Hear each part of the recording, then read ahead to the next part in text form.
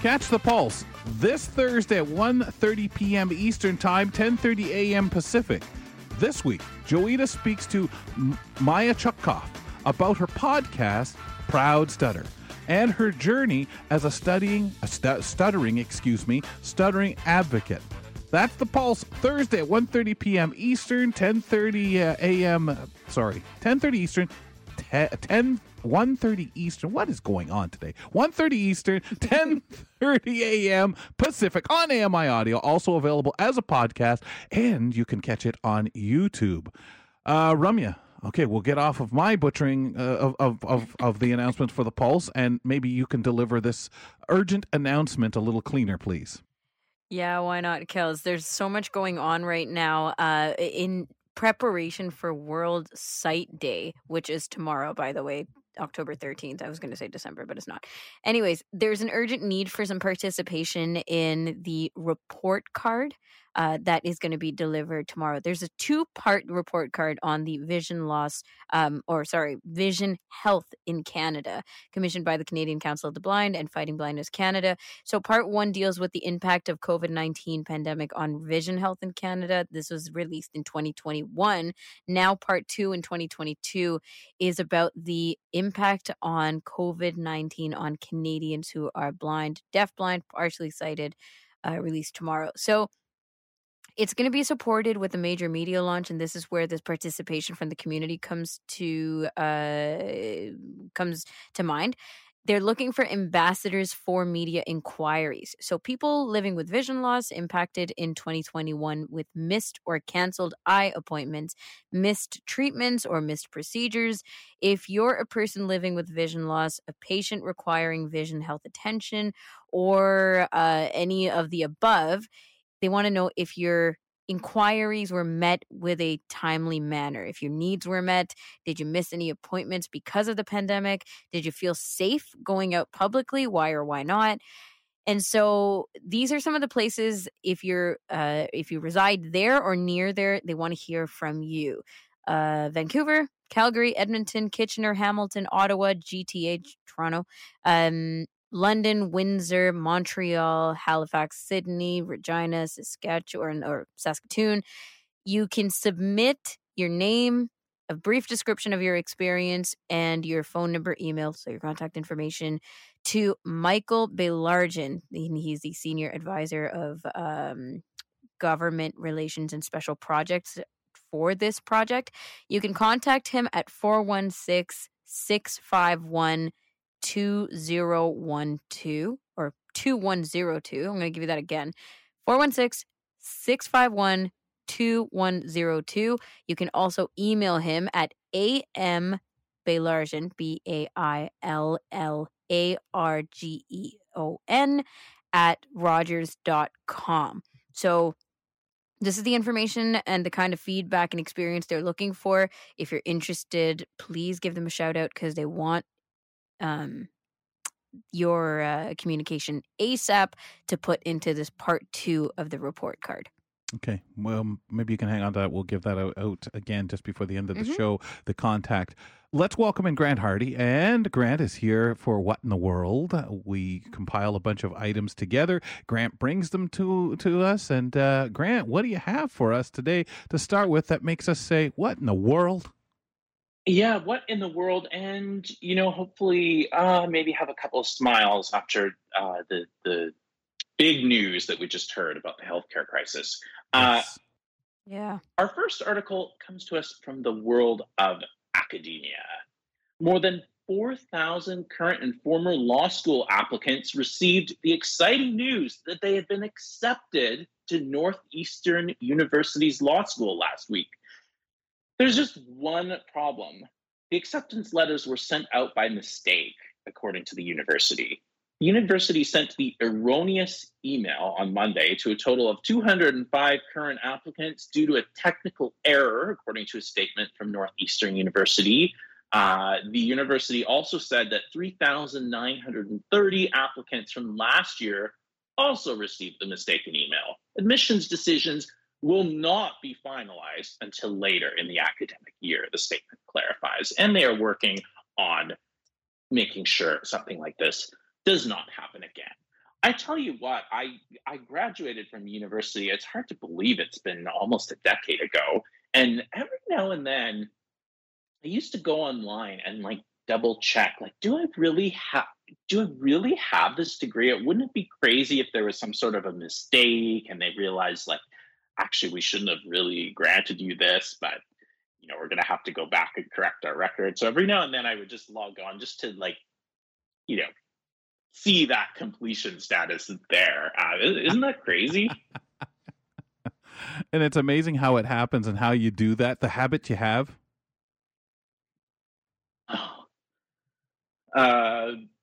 Ramya, what do you think? Should they have had to, admit these students? I mean, Questionable? Yeah, it's questionable. And as you said, because you check all the time, I wonder if other people do the same too. But yeah, it is questionable. Yeah. All right. Well, another story out of the U.S. The U.S. federal government has sold off a rather inhospitable lighthouse in the middle of Chesapeake Bay for a six-figure sum after a bidding war. The Hooper Island Lighthouse, located west of Middle Hooper Island in Maryland's Dorchester County, at first drew little interest, but it ended up selling off for over $192,000 US dollars. Will Powell, a spokesperson for the U.S. General Services Administration, told the Washington Post the lighthouse comes with one or two strings attached. The new owners must maintain it as a Coast Guard navigational aid, observe historic preservation standards, and sign a memorandum of agreement with the Navy about when it can be accessed. The rusty lighthouse, known locally as the Spark Plug, has an outer ladder, but doesn't have a nearby dock to moor a boat. And, just for good measure, a 2019 inspection also found lead-based paint, asbestos, benzene, and other dangerous substances. Boy, I feel ripped off. Like, how did I not get my hands on this lighthouse? The spokesperson says, this is a unique opportunity. Some people like lighthouses. Well, and I like the whole business of maintaining it for up to the stat. Remember, it's a since it's age, you can't just go and yank it down and stuff like that, despite the lead. Like and maintain it as if you're going to say one day the government's going to say, by the way, make sure the light's ready because we don't want ships running into the rocks around there. It actually has a purpose. That is incredible, and it's true. Some people really like that stuff, right? You have the flashing light, you put a foghorn on it. It's great. You knew I was going to bring up the fog and the foghorn. Obviously. Chesapeake Bay. Wow, that's topic. wild. Yeah, the fog and a foghorn. What a wonderful sound. And the light going round and round. Too. Yeah. Whether or not you love lighthouses, if this was written in a way where it went from $23,000, like wasn't that the starting bid or something around that? Yes, to 100. What was it? 190 was the final. Exactly for this unique opportunity. Well, it's what it is, though. It's the property, right? People get the idea. Oh, yeah, a rocky little island. Think I could go over there and put this and that. Oh, you can't tear it down. What? No, man. Sorry. I don't know. I wouldn't have read between the lines for this one. Yeah, I was watching like one of those court TV programs, and someone apparently bought a condo or something, and there's a stipulation that the original owner had to use it as a vacation property a couple times a year. That was like the most bizarre thing I ever heard of in real estate, but this has definitely eclipsed that, where you had to sign a contract with the U.S. Navy. Really? No, not for me.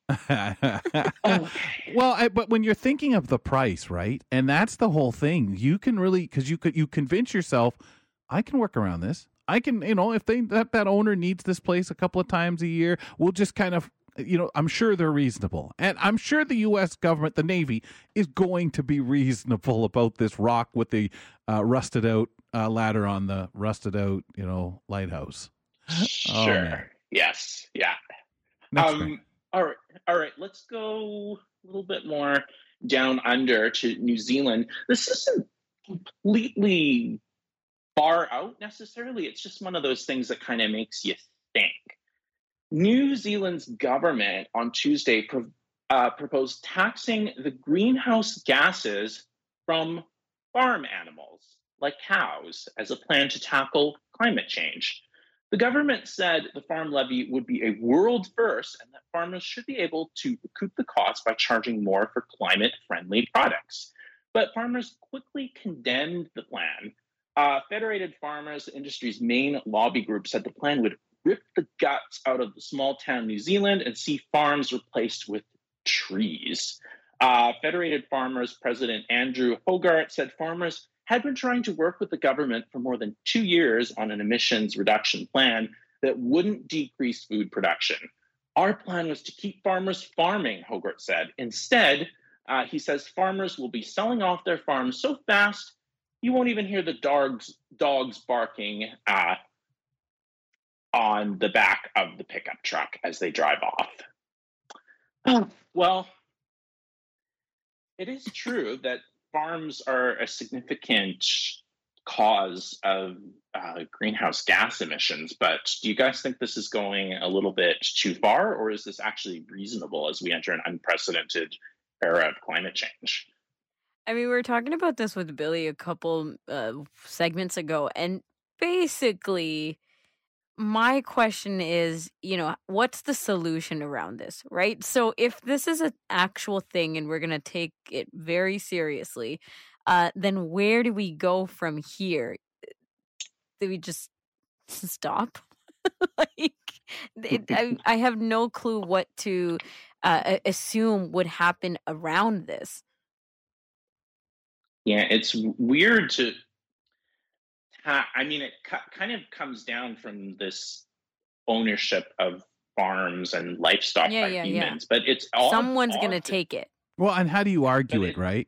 Like, well, you go into and say, well, you don't know that that's an issue at my farm. You don't know about the output, and are you charging me the right amount? Yeah, it's just weird to charge for something that an animal literally cannot control. Yeah. So it's really just passing the ownership, like you said, to who's going to actually be the one paying. And how do we determine how much that's going to be? That's right. Under what volume? Yeah, that's kind of an interesting query. That and then when does it? And then how shall we say? When do the other involvement, other animals get involved?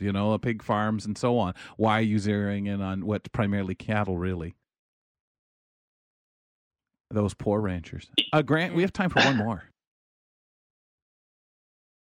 Oh, I wish I had another one. That's okay. I was going to say, we'll make one up. Yeah. Well, it's just that kind of day, Grant.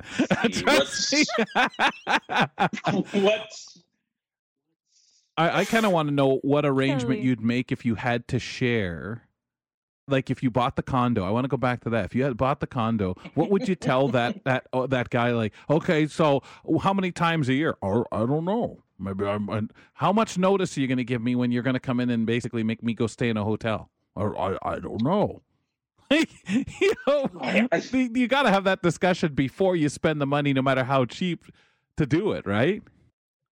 Yeah, I'll say, boy, I don't know a ton about sort of Navy culture, if it's sort of close to the military culture, but I would imagine that the contract would be a little more on the side of like, attention, Grant, these are the dates when you need to make arrangements and pay for us to be able to have access to this lighthouse. You better do this or else. I like the fact that you got to keep it up, no matter what. First of all, get rid of that rusty ladder. Why would you leave that hanging around? Make sure the light's operational. And all the stuff they could have done before they sold it to you and made more money. No, that's up to you, Mr. Hardy. Yeah, that's the idea. I wonder who's getting rid of all the toxic. I wonder, hey, here's a question. While they're using this lighthouse, if someone gets in trouble with all the toxic chemicals and lead that is inside of the lighthouse, could the Navy then go after me for not removing those chemicals. Maybe that's what this is all about. Past Especially employees. after you paid your whopping 120 whatever grand.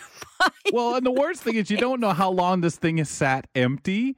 So even if it's not that, now that you have it, this is what you have to do. Like, what a way to, scream in the offices of the Navy, sucker. Man, Grant, thanks a lot, pal. All right, guys, thanks. Grant Hardy. And of course, we were talking, what in the world? Poor Grant said, what in the world? And I said, okay, Grant, you got one more? What in the world? What do you think this is? Endless resource of silly what in the world comments? Good grief, Kelly. Folks, we're going to step aside for a couple of moments. Paul Daniel, I'm hesitating even saying that in case he's not available or something like that. It's just that kind of a day. It's to come in and tell us what's coming up on Now with Dave Brown. We'll be right back.